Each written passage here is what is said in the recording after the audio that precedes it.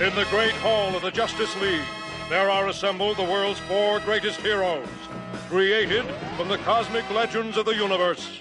Superman, Wonder Woman, Batman,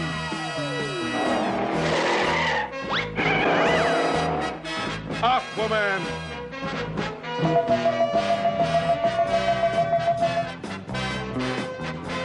and those 3 junior super friends, Wendy, Marvin, and Wonder Dog. Their mission, to fight injustice, to right that which is wrong, and to serve all mankind. Hello, and welcome to another exciting episode of For All Mankind, a Super Friends podcast. For All Mankind is a read-through show covering DC Comics' classic Super Friends series, which ran for 47 issues from 1976 to 1981. Proud member of the Fire and Water Podcast Network. I'm your host, Rob Kelly, and joining me this episode is my super friend, Martin Gray. Hi, Martin. Hello, Rob. Thanks for having me on the show. I'm happy to have you here in the Hall of Justice. This is your first appearance on the show, and I'm always excited to talk to you. It's great to talk to you. It's such a fun show. Thank you very much. So we're here to talk about Super Friends number 20, Revenge of the Leafy Monsters, by not E. Nelson Bridwell, but by Denny O'Neil, not Ramona Fradon, but Kurt Schaffenberger and Bob Smith. But before we get to talking about this specific issue, Martin, I do want to ask you, did the Super Friends comic ever make its way over to England? It did, yes. I think the first issue I got was like issue 7, something like that. I hadn't seen the TV show at that point because it wasn't running, but obviously I was familiar with the characters. And when I initially saw the comic, I thought, well, this looks a bit kiddie at the grand old age of about 11 or something. Unsurprisingly, I read an issue and was, totally charmed and delighted to see that it was actually in the regular DC universe. And it was just very enjoyable. And I read every issue until the end. So did it, was that the kind of comic that would show up regularly or sort of spottily, like every so often you'd see one, or were you able to follow it fairly regularly? No, it actually showed up every 2 months on schedule, well, every month when it went monthly. So once I'd had that first issue, I was watching out for it, and there it was. It was just a treat. All right, awesome. That's great. Had you seen Ramona Fradon's work before Super Friends? Only in the very odd Aquaman reprint, and probably, the Giants and the 100-page spectaculars. But it was just great to see it regularly, because it just was, so open, bright, colourful, full of character. Could not like that. Yeah, absolutely. I don't think I've known anybody who has seen Ramona Fradon's work that doesn't like it. So that's awesome. Okay, so we're going to be talking about issue number 20. But before we do that, we have to thank our sponsor. This episode of For All Mankind is sponsored in part by InStockTrades.com. InStock Trades is your best online source for trades, hardcovers, and other collected editions, all for up to 45% off with free shipping for orders of $50 or more. So, Martin, what did you bring?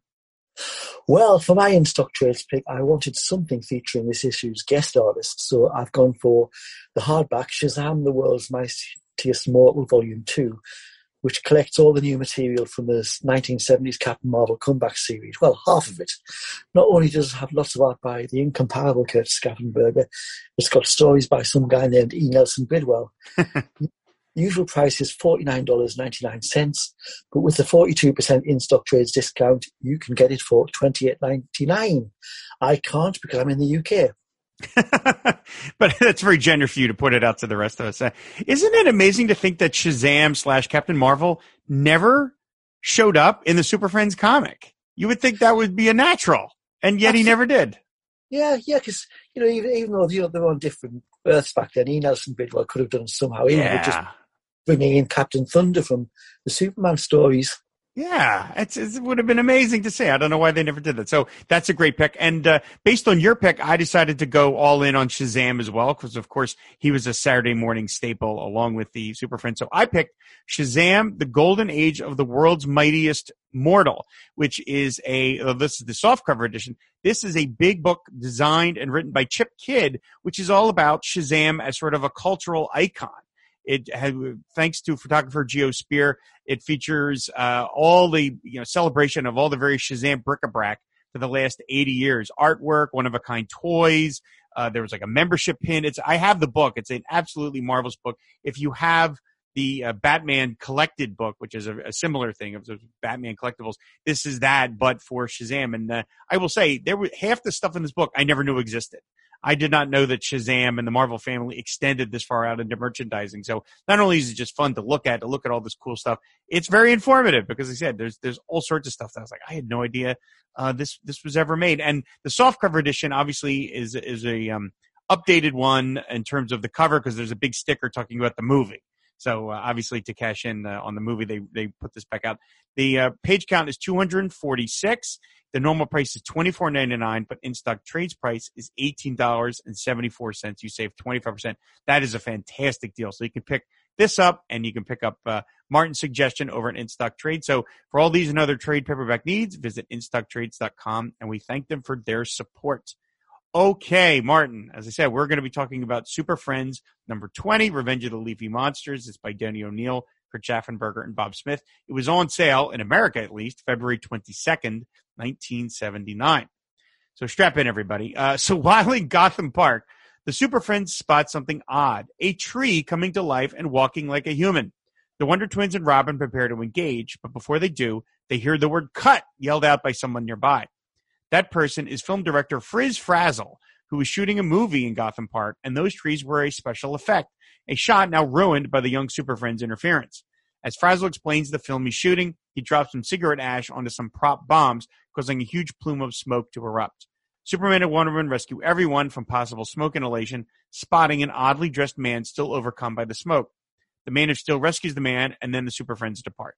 The old man, now fully aware of his surroundings, assumed Frazzle is the one that rescued him, which Frazzle then takes credit for. The man claims to be Merlin the magician and offers Frazzle a reward for rescuing him, a magic lantern. Merlin shows Frazzle the lantern by shining its light on any object Frazzle draws, causing the object to appear for real. Frazzle then grabs the item and takes off. He returns to the set, promptly firing everyone, violating a number of union rules. Back at the Hall of Justice, the trouble alert goes off, showing the Super Friends that giant rampaging trees, them again, are running amok in downtown Gotham.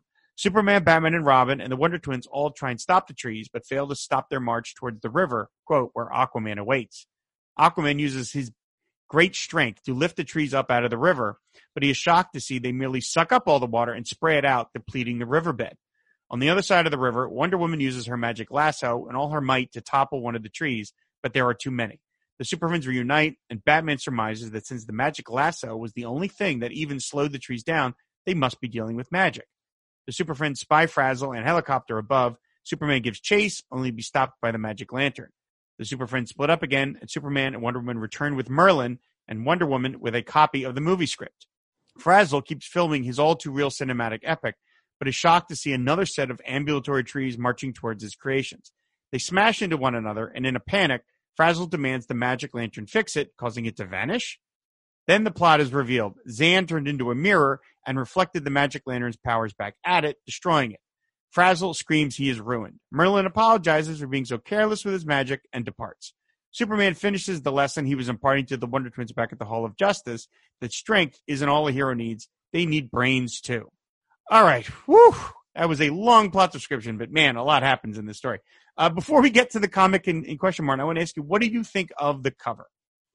It's just excellent. I mean, obviously it's by Kurt Schaffenberger, and with that, you know, it's got Superman being belted by a tree, Batman and Wonder Woman's trying to swing in to save them, the Wonder Twins caught up in the branches and shouting, Superman and Batman failed to stop those killer trees, then Wonder Woman is our last hope. And for the second issue in a row, though, it's the big three, no Aquaman and no Robin. Disappointing. I like this cover quite a bit. As you say, it's drawn by Kurt Schaffenberger. The layout is excellent. The depth of field is great. There's a lot going on. But yeah, demerit for no Aquaman for like the fifth time. I'm just getting so frustrated that Aquaman keeps getting left out of these covers. I understand. It's a very busy cover. It's telling the plot. It's showing that these trees are so powerful they can take out, or at the very least, ignore the efforts of Superman and Batman. And Wonder Woman is there to maybe stop them. But, you know, I don't know. Couldn't Aquaman be in the background somewhere, like on by that car that's being crushed? I mean, come on, Kurt, what's going on? Yeah, sit on a tree branch. I mean, I think there's actually too many blurbs and word balloons on there. I think you just need the Gotham City invaded by an army of monster trees above the logo. Then, you know, shut the Wonder Twins up, for goodness sake. you could have the tree going over the top of the logo because the kids would still recognise it.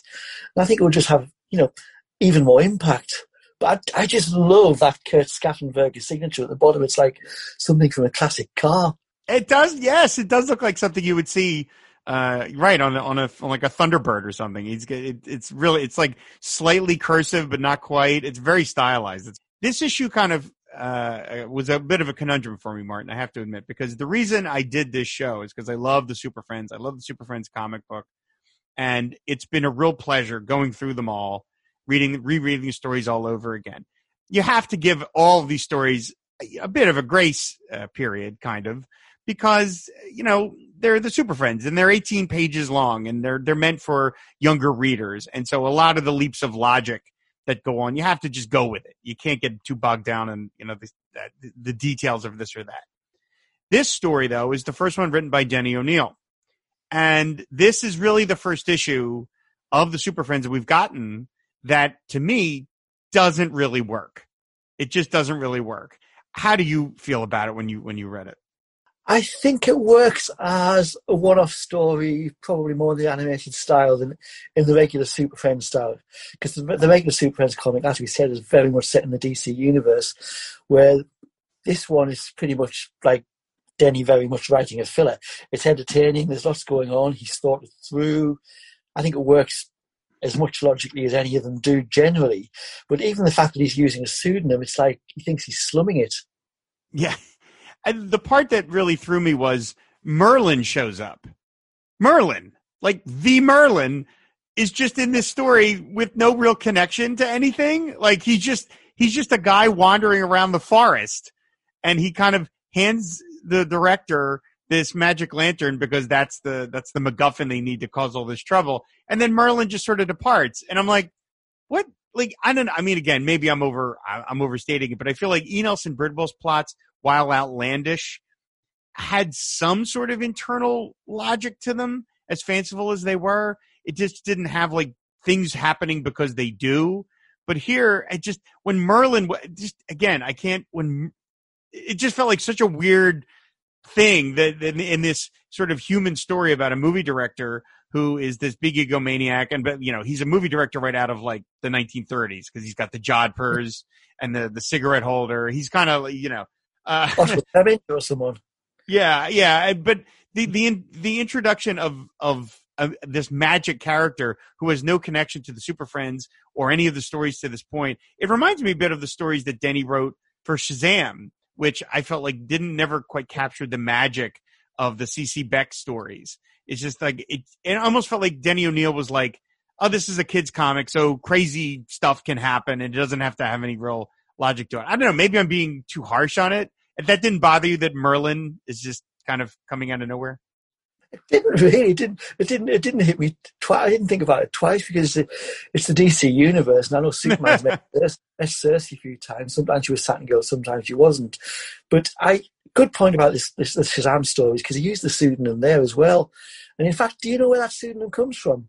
What was the pseudonym? I forget. Was it Sergio? It wasn't Sergio O'Shaughnessy because that was the one he used in Marvel. No, it was Sergio O'Shaughnessy. He used it in both places. Oh, he did really? Okay. No, where does it come from?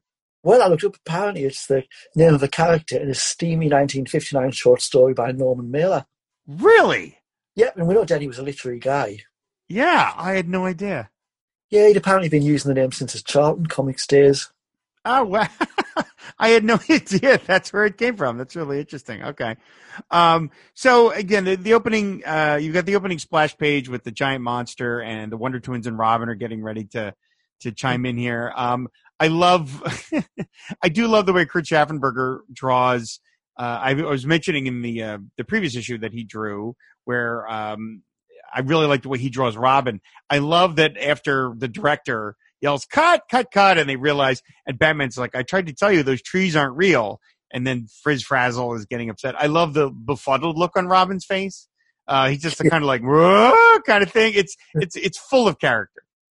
Yeah, I got to, did we goof? But the boy detective trained by the Batman doesn't recognize the movie costume. Yeah, right. He doesn't realize it's not a real tree.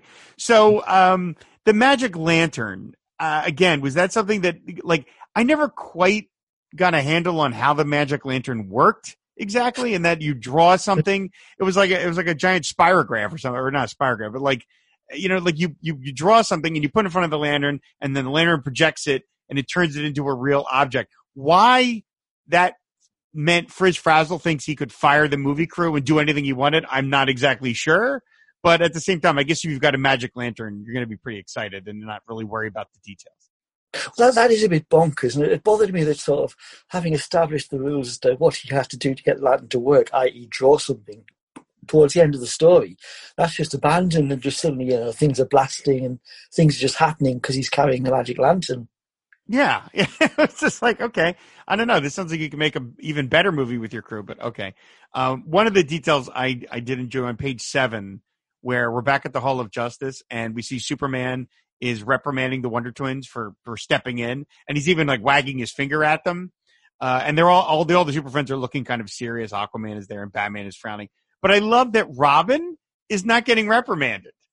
It's the Wonder Twins are, which is like Robin goofed just as much as the Wonder Twins. Why does he get away with it?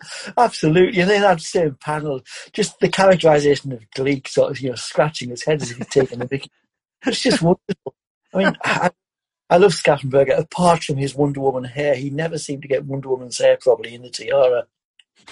He also draws Batman's ears a little weird. Again, that was something else I mentioned in the previous issue, where Batman's ears kind of curve out to the side a little. They're almost like demon horns, as opposed to the straight up things that most other artists draw them as.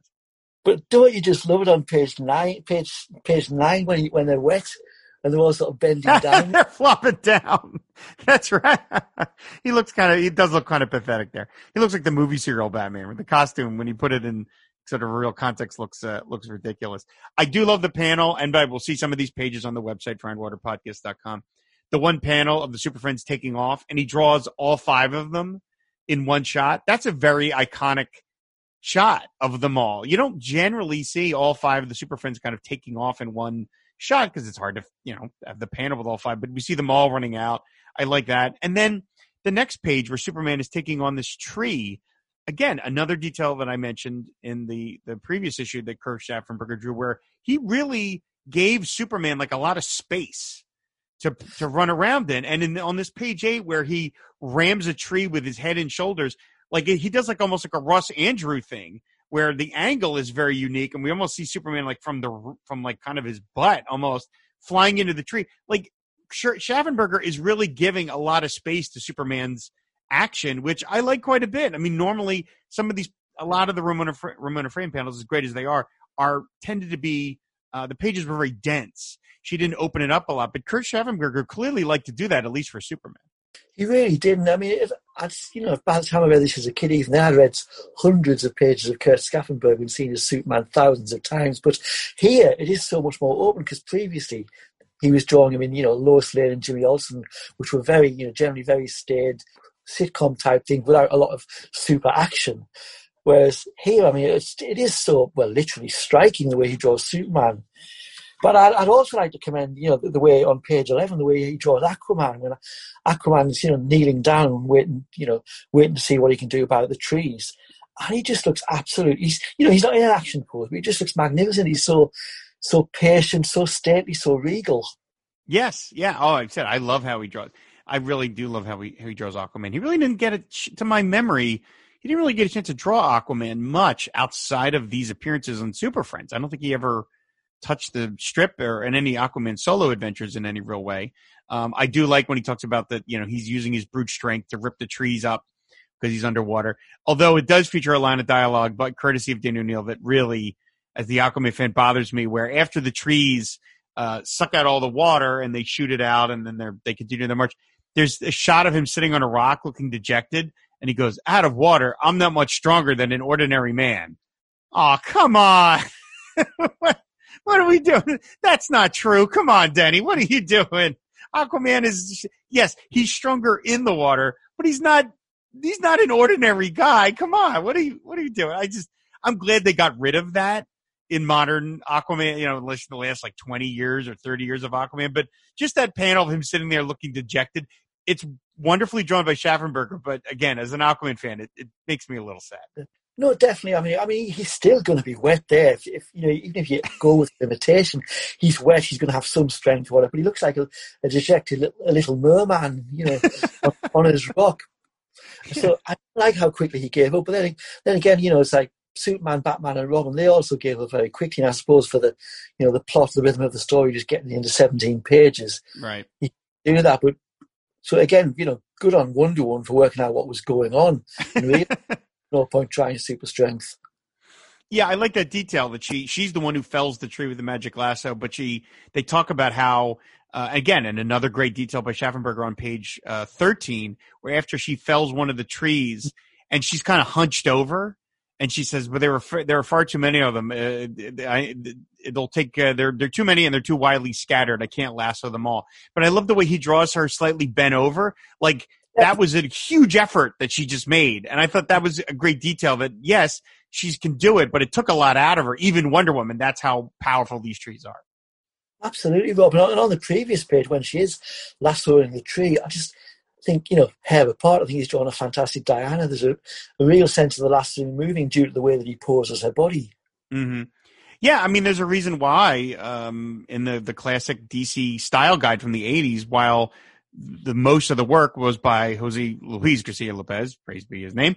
There were a couple of pages by Schaffenberger, and those were the Super Friends pages. So, I mean, obviously he managed to draw these very, when he draws these characters, they are very, very iconic looking.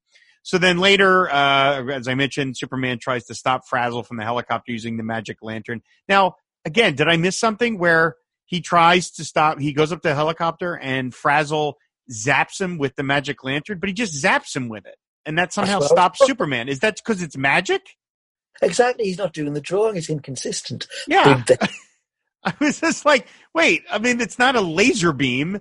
It's just a thing that projects drawings. So how did it stop Superman? But they just, I don't know. Okay. Because it does.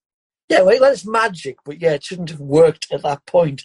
But it gives us that fantastic panel of Superman climbing out of his Superman-shaped hole in the ground. I love that panel so much.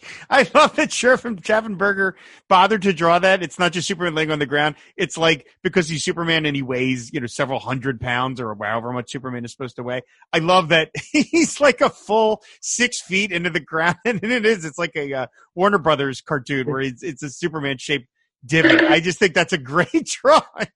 It was great. And another similar Hanna-Barbera cartoon. Sorry, the noise came in there. Is on page 6 when he's got Fritz running away with the lantern after he's been given it, and he's so excited. He's like, he's just off the ground. And it is totally Hanna-Barbera. The running sound. Yeah, he's got those like jackboots kind of thing, and he's clicking his heels. Yeah, I mean, there's a lot of details that I have to assume Schaffenberger added that were not in the script from O'Neill, and I love all that stuff. It's, again, if you're gonna not have Ramona Fradon, Schaffenberger is a great sub here. Now, artwork wise, though, there's something very interesting. I don't know if whether you noticed this, Martin, on page 15. Where Batman it's the last panel on the page where Batman is, after he's figured out, he's like, wait a minute, we have a copy of the script. We can figure this out. And he says, corny, but dangerous. Come on. We've got to get there first. That pose is straight up the Neil Adams pose of Batman, which you saw on like the Treasury edition and you saw on merchandising. Like that is, it's Schaffenberger is completely lifting the Neil Adams pose of Batman. That totally is. I didn't notice that at the time, but the second you said, look at the panel, I'm going, that's right. Good spot, matey. Yeah, he's having fun there, isn't he? Yeah, this is like that. I mean, Schaffenberger knew how to draw. So why he was lifting a pose from Neil Adams, I have no idea. But the minute I saw it, I'm like, wow, that's the Neil Adams. It's the arm outstretched. It's the same exact pose. Maybe it was just like a little nod to Neil or something, but it's just very funny to me that in the minute I was like, what? I mean, the whole story is just infused with such whimsy that maybe by that point in the story, Kurt's just having such fun and thought, I'll try a little nod there. It could be. And then on the last page, again, there's another little detail by Schaffenberger. We're really waxing Schaffenberger's car here, but you can't help it. I love that when, Frazzle tries to blast the lantern and on the trees and it bounces back at him and you realize that he's firing into a mirror. He doesn't realize that he is. And it's a mirror created by Zan. I love that when Frazzle figures out what's going on, he looks into the mirror and we see inside the mirror and we see kind of a ghostly image of Zan, and he's doing like the thing with his with his hands up to his head, like he's making fun of Frazzle, like a kid would. Again, that's another great little detail that he's kind of like going nah to this guy. I think that's great. Oh, it's just delightful. I mean, it wasn't often that Zan has that much personality. That's true. Yeah.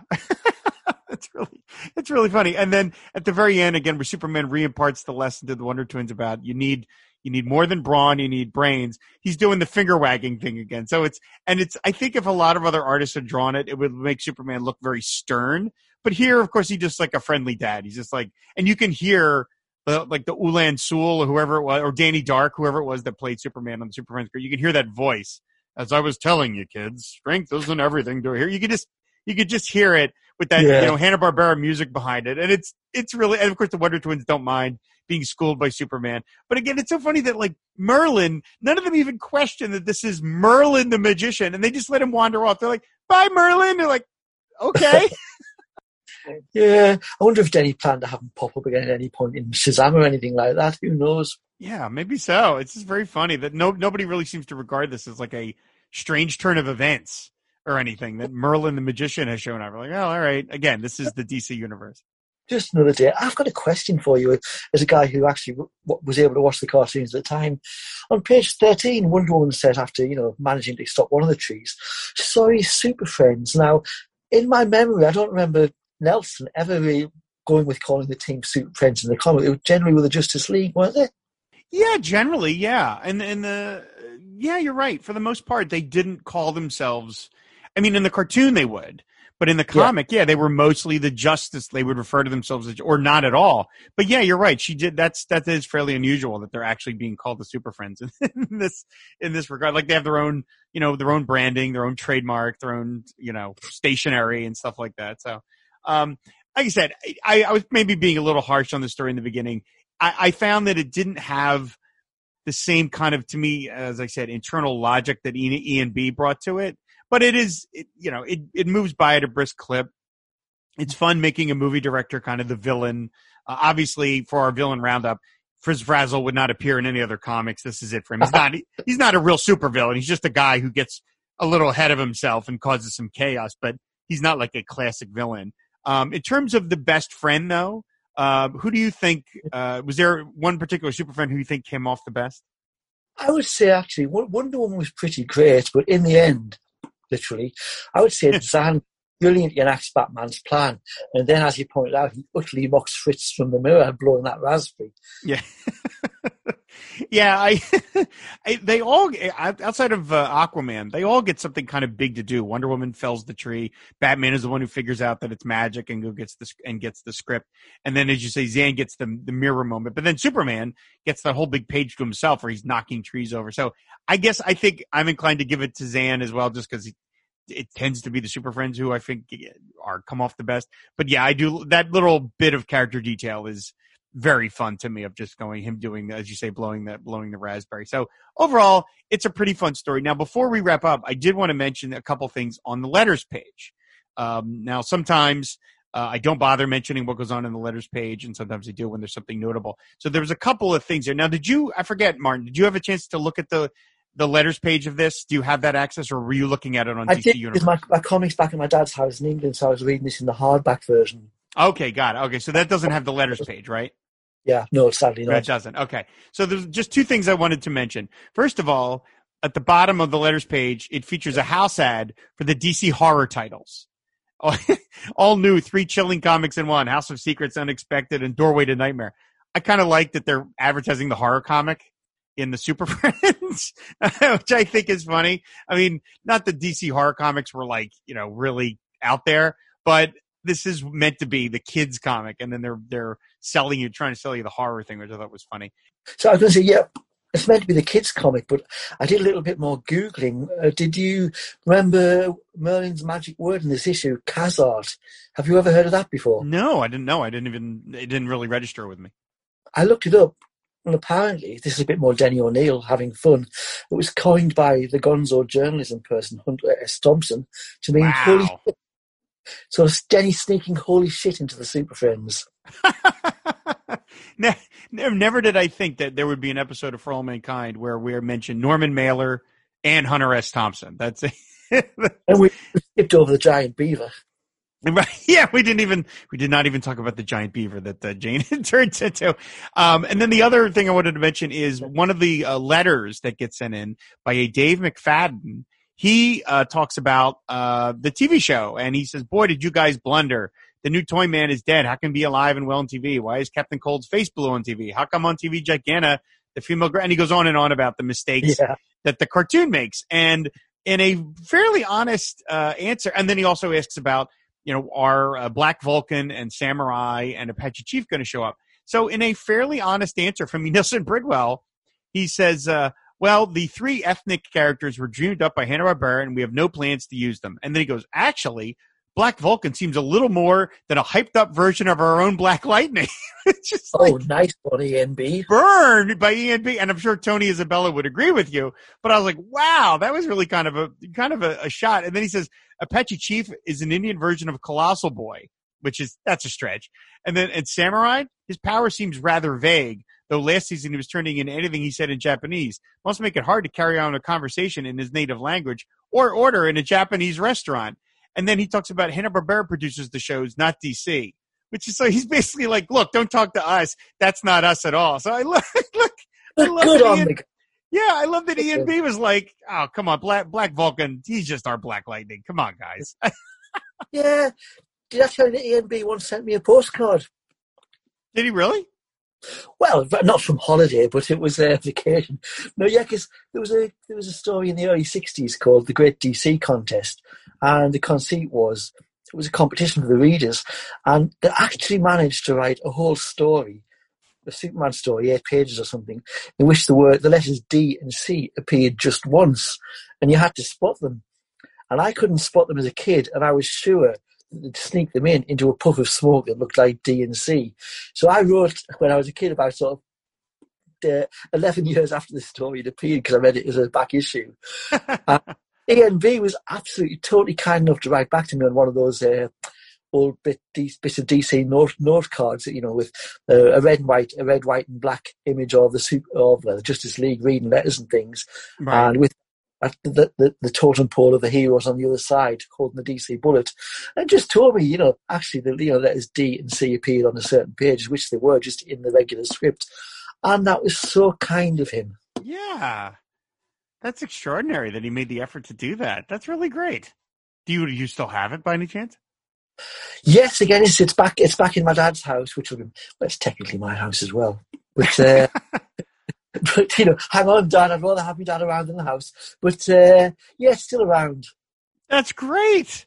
To send that to England was not a little effort to do that, too. That's fantastic. Written signed, written in ink and everything. Oh, my God. Oh, that is marvelous. That is just marvelous. If you ever get a chance if you ever find it at your dad's house, take a picture of that. I would love to see that. That's really charming. Yeah. That's really, yeah. Oh man, I remember being a kid. Anytime you got something from DC or Marvel, something from somebody that worked there. Oh my God, it was so exciting. Just to feel like you were dealing with a real person that actually created these comics that you love. So that's really cool. So that's, again, that is the, that is Super Friends number 20, The Revenge of the Leafy Monsters. Overall, I think it's one of the weaker issues. I don't know if Denny O'Neil quite had the knack for writing these stories the way ENB did, but he'll write others, and we'll see if they improve as they go on. But overall, it's still a fun story. It's still Super Friends. It's drawn by Kurt Schaffenberger. So again, it's a fun comic. So Martin, is there anything else we want to say about it before we wrap up here? No, just that I really enjoyed revisiting the story. I hadn't read it since it came out in the 70s, and I was, in my memory, the Sergio Shawnee, I can't say it, the Denny issues were so far below the ENB issues. I was thinking, oh gosh, I've got this issue, and then I read it, and I just had such a great time, because just the Scattenberger art just cheers me up. He's one of my top 3 DC artists. So just seeing that, I was much better disposed to the comic than I was. I enjoyed it. I had a good time. Well, that's good. By the way, now that you've said it, you said he's part of your top three. Who are the other two? I would say Kurt Swan. Okay. And George Perez. Okay. All right. Fair enough. That's but that's today. Has to be on another day. It would change maybe. But Kurt Schaffenberger is always there. Oh, really? Okay. All right. Yeah, he was. It said I as I've been mentioning in other episodes, like he was somebody that I did not really like when I was a kid. I thought it was too simplistic, or I don't know, it just didn't appeal to me. And now that I've gotten older, I really like it now. The solidity, the fact that all his characters look, I don't know, just so on model, no matter what angle you're looking at them on, and just the draftsmanship is just beautiful. It's just really, really beautiful. And also too, I can't believe I just said that. You're much more knowledgeable about Kurt's work than I, but is it not the case in your opinion that, like, it seems like no matter what inker was inking Schaffenberger's work, the work always looked really consistent? Like Bob Smith is inking Schaffenberger here when he normally was inking Roman and Fraden, but to me it looks like Kurt Schaffenberger. Like Schaffenberger's pencils must have been really tight to where whoever was inking him couldn't futz with it too much, because to me it always looked incredibly consistent, and you're always able to spot as, oh, that's Kurt Schaffenberger. Yeah, I mean, I could see you could get, Kevin Nallen or Bill Sienkiewicz inking him, and it would be the similar. Although, actually, I Bill Sienkiewicz, I know he always has a lot of respect for the older guys, so he probably would have left it pretty much on. But, absolutely, whether it was George Giallo or Vince Coletta or Bob Smith, or Dave Hunt, as you say, always totally Schaffenberger. Yeah, it's very, very consistent. So yeah, I don't think I've ever seen a page of Schaffenberger pencils, but I'd be fascinated about how much interpreting he left for the inkers. Of course, Bob Smith was a fantastic inker, and he was handling Ramona, and Ramona had a cartoony style, and so did Schaffenberger. So it's a perfect match. So all right, that is going to do it for Super Friends number 20. Martin, thank you so much for stopping by. I always enjoy talking to you. It's been an absolute treat as ever, Rob. Oh, thank you. So why don't you tell people where they can find you out on the internet? Well, I've got a comics review blog called Too Dangerous for a Girl. If you just Google that, you'll find me whittering away at great length, too great length probably. But I'm on the internet on Twitter at March Gray, and I pop up hither and yon. All right, you heard him, everybody. So, okay, I want you to stay tuned. I'm going to play some commercial announcements, and when I come back, I'm going to do listener feedback. Batman here. What's up? It's the Joker. I found his hiding place. I'm surrounded. Okay. The Batman and Robin Batcoders, walkie-talkies that transmit and receive. 9-volt batteries not included. When I press the danger signal, charge. I got your signal. Let's go. Come on out, Joker. No tricks. The Batman and Robin Batcoders with fold-up antenna, alarm button, and danger signal. By Mego.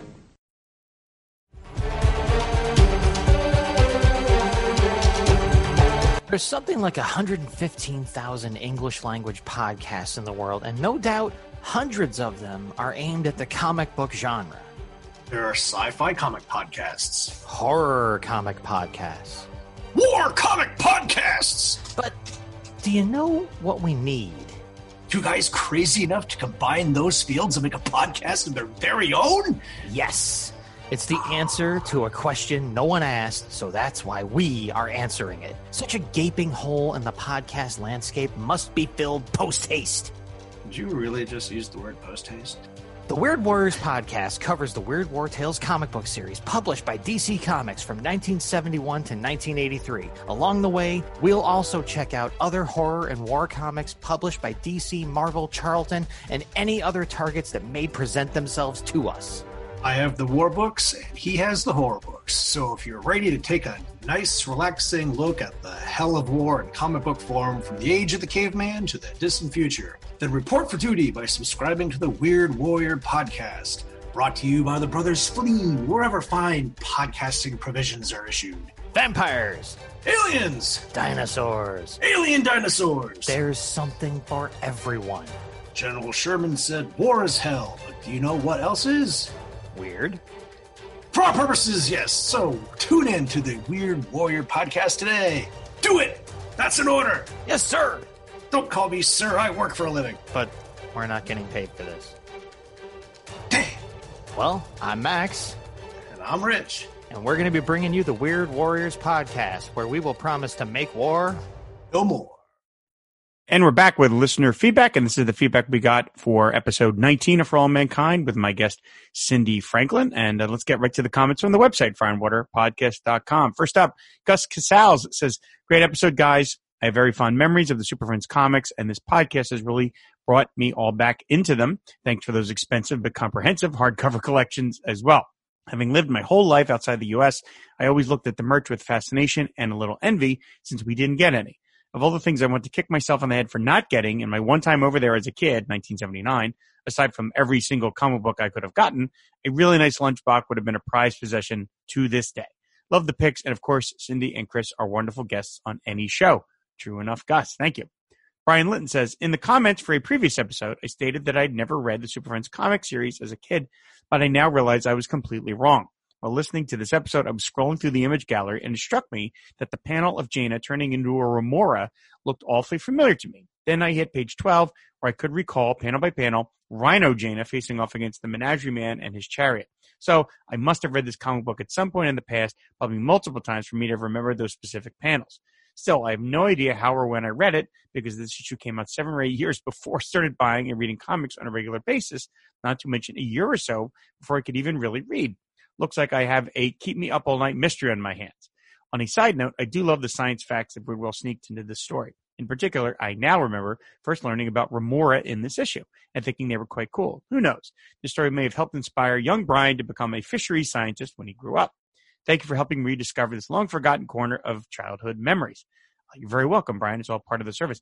Brian, you have to listen to this and respond maybe in the next episode, in this episode's comments.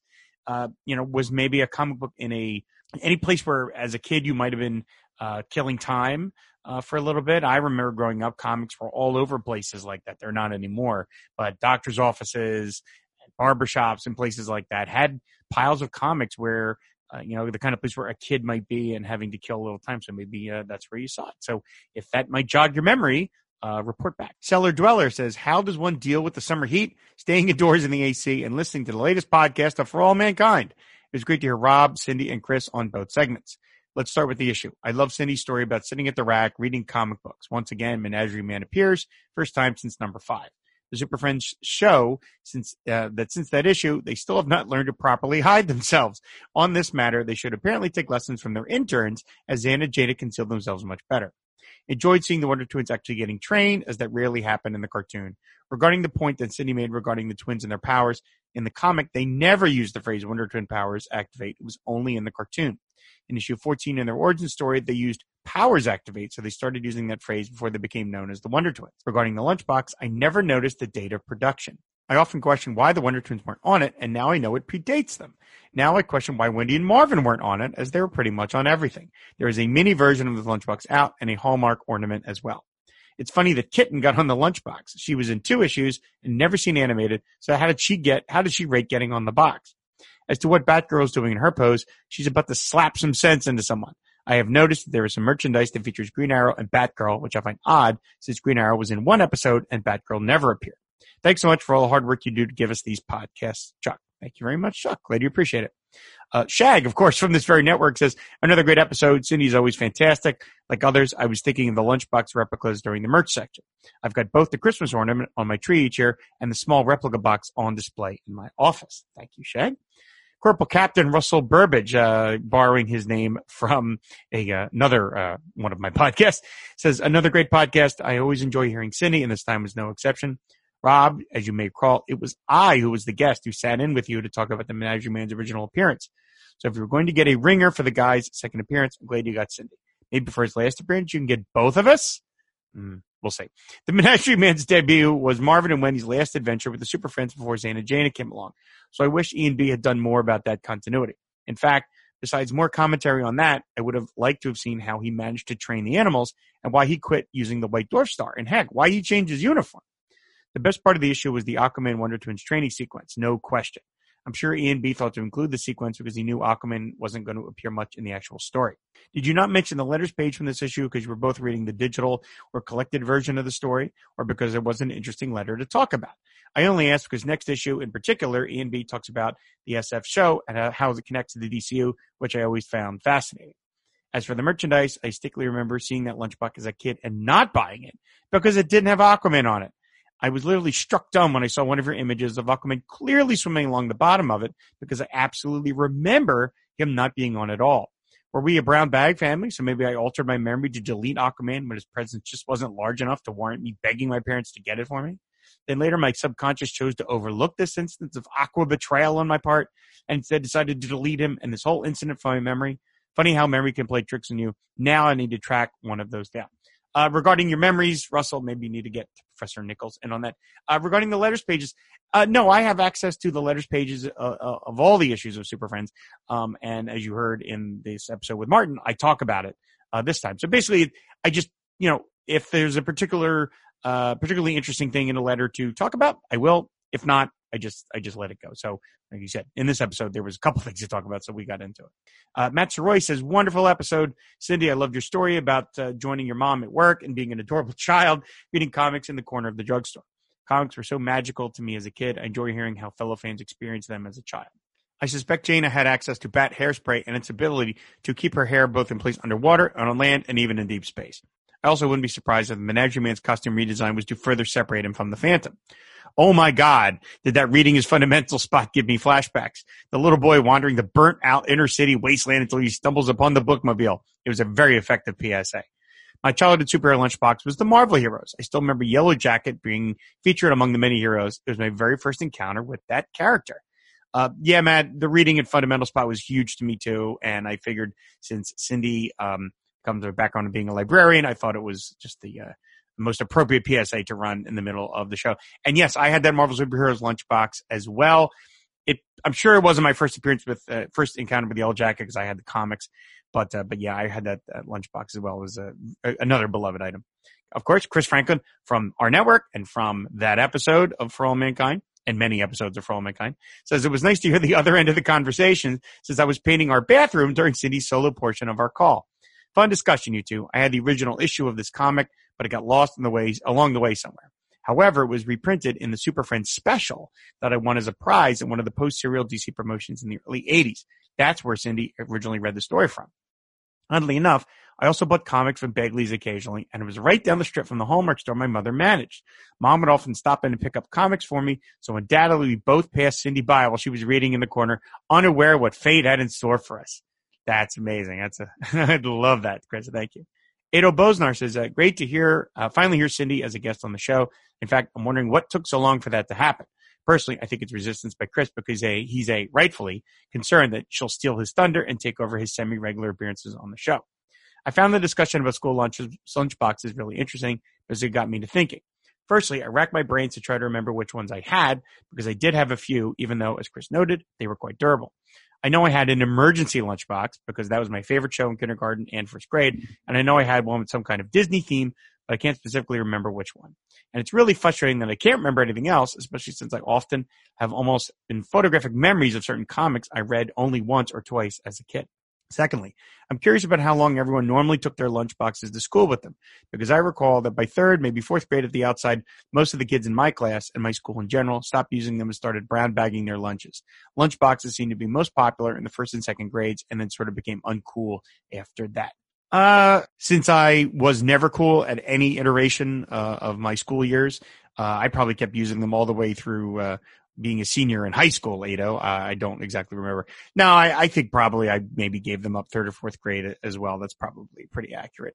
Sadly, I was never going to be cool, so it wouldn't have made a difference. So I should have just kept using it all the way up until actually would have been appropriate to use it at the Hubert School because I would have fit right in there. So anyway, Dr. Hand says another great episode with another great co-host. I didn't get this one back then, so it was fun to hear it. A couple of things. First off, Ramona Fraden draws a super cute Jaina. And as noted in the prior episode, she looks rather fetching in plain clothes and not the Wonder Twins outfit. Perhaps the gap between her and Wendy is closing. Second, I love seeing Gleek lifted the utility belts off the dynamic duo. I am so bored by today's Uber Batman. the guy who, given enough time, could defeat anybody. Seeing him the victim of a pickpocket space monkey, perfect. But lastly, how can I not know Supergirl appeared on a lunchbox? A new Grail item, I suppose. Thanks, as always, for the show. Ange, it never would have occurred to me that you didn't know that Supergirl was on the lunchbox, because that was such a big item as a kid. So it's one of those things where it's like, I never pointed it out to you because I assumed you, A, had the lunchbox or at the very least knew about it. So, geez, I'm sorry. I would have told you way earlier if I had known you didn't know about it. But yes, Supergirl on the lunchbox. Go out and get it there, Ange. Got to complete the collection. Martin Gray says, this is what I've been waiting for, an appearance by Logic Glass. Cindy is always great fun, and it was good to have Chris chipping in for his usual bit. I agree. It was excellent to see the Wonder Twins in training again. I especially liked Batman collecting them in the Batmobile the minute Aquaman was done. The JLA members passing the kids among themselves, never giving them a moment's rest, amuses me somehow. I've not slept since hearing that kangaroos have sticky pouches. I bet the space kangaroos on Paradise Island are a lot slicker. Menagerie Man's new outfit is even worse than the original. Those spikes, that sash, big-time fashion fail. That Super Friends lunchbox featuring no regular members, i.e. Flash, Batgirl, Green Arrow, is very odd. They're not even drawn in the animated style. Still, it's superheroes. When I was a lad, we didn't have cool lunchboxes, merely anonymous Tupperware. America was such a magical place. Sure, Martin. Yeah, magical. Sean M. Myers says, when I reread these issues, I always take notes about the things I hope Rob and a super friend discuss. This episode, I only have 2 things you guys didn't touch upon. I guess I can understand how Aquaman was talking to Zan and Jaina underwater because that's his shtick. Shout out to the administrator. But how were Zan and Jaina able to do that and seemingly not have to hold their breath? I'm sure it could somehow be explained as an Exorian trait, but it still would have been nice to have an official reason for it. On page 5, when Aquaman and Superman are discussing their previous run with the Menagerie Man and how the Atom helped crack the case, I'm surprised there was no asterisk saying the Menagerie Man was defeated by the Super Friend in issue 6.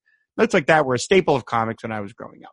When reading these stories, I read both the Saturday Morning Comics hardcover and a specific classic issue, and it wasn't in the original issue.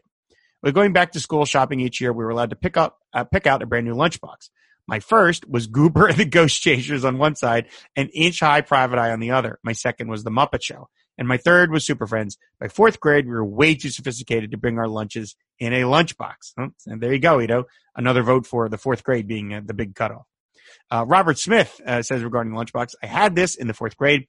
I don't know what became of it because I do have the Hallmark Christmas ornament version complete with tiny thermos that hangs in my tree every December.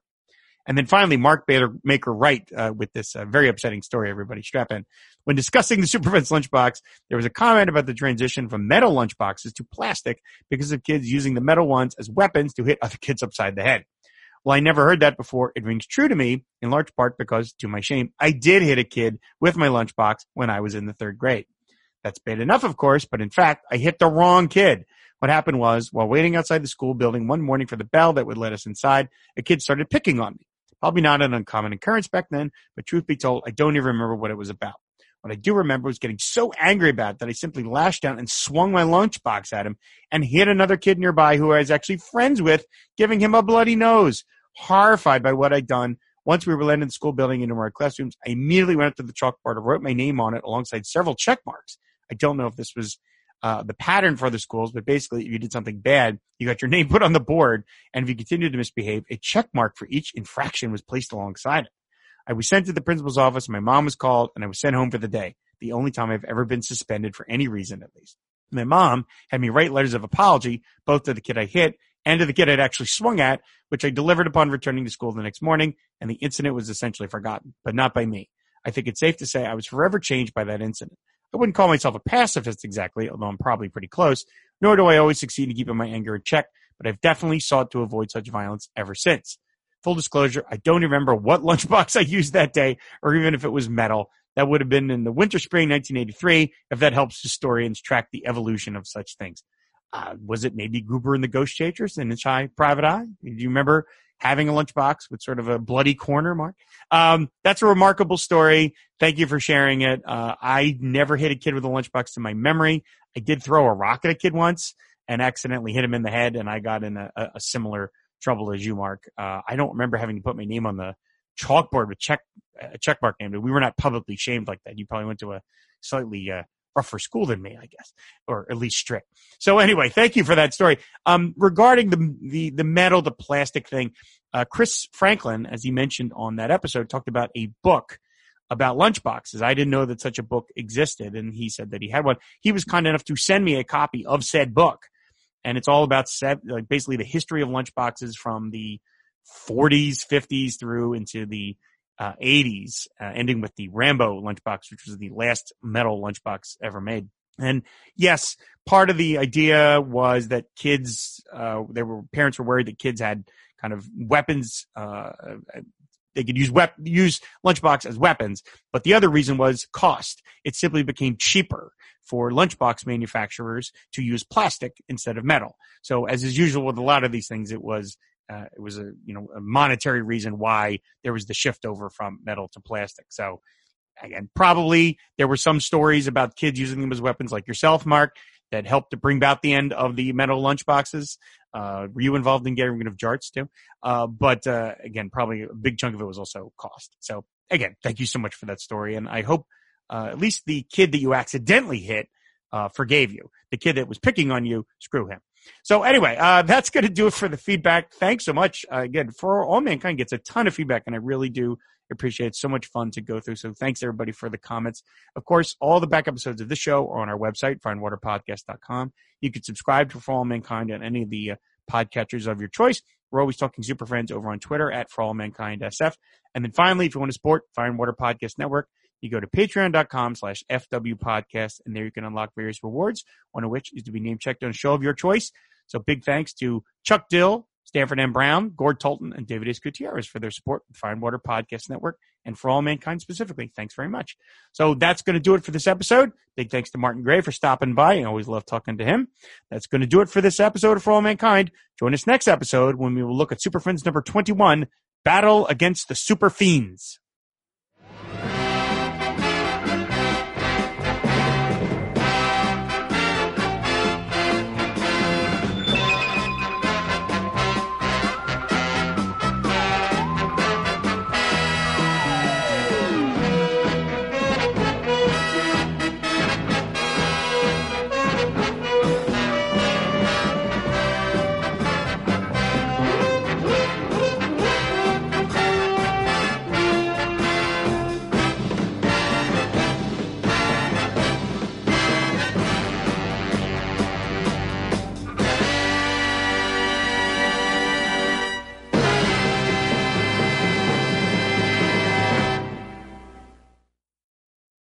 An FW TV podcast.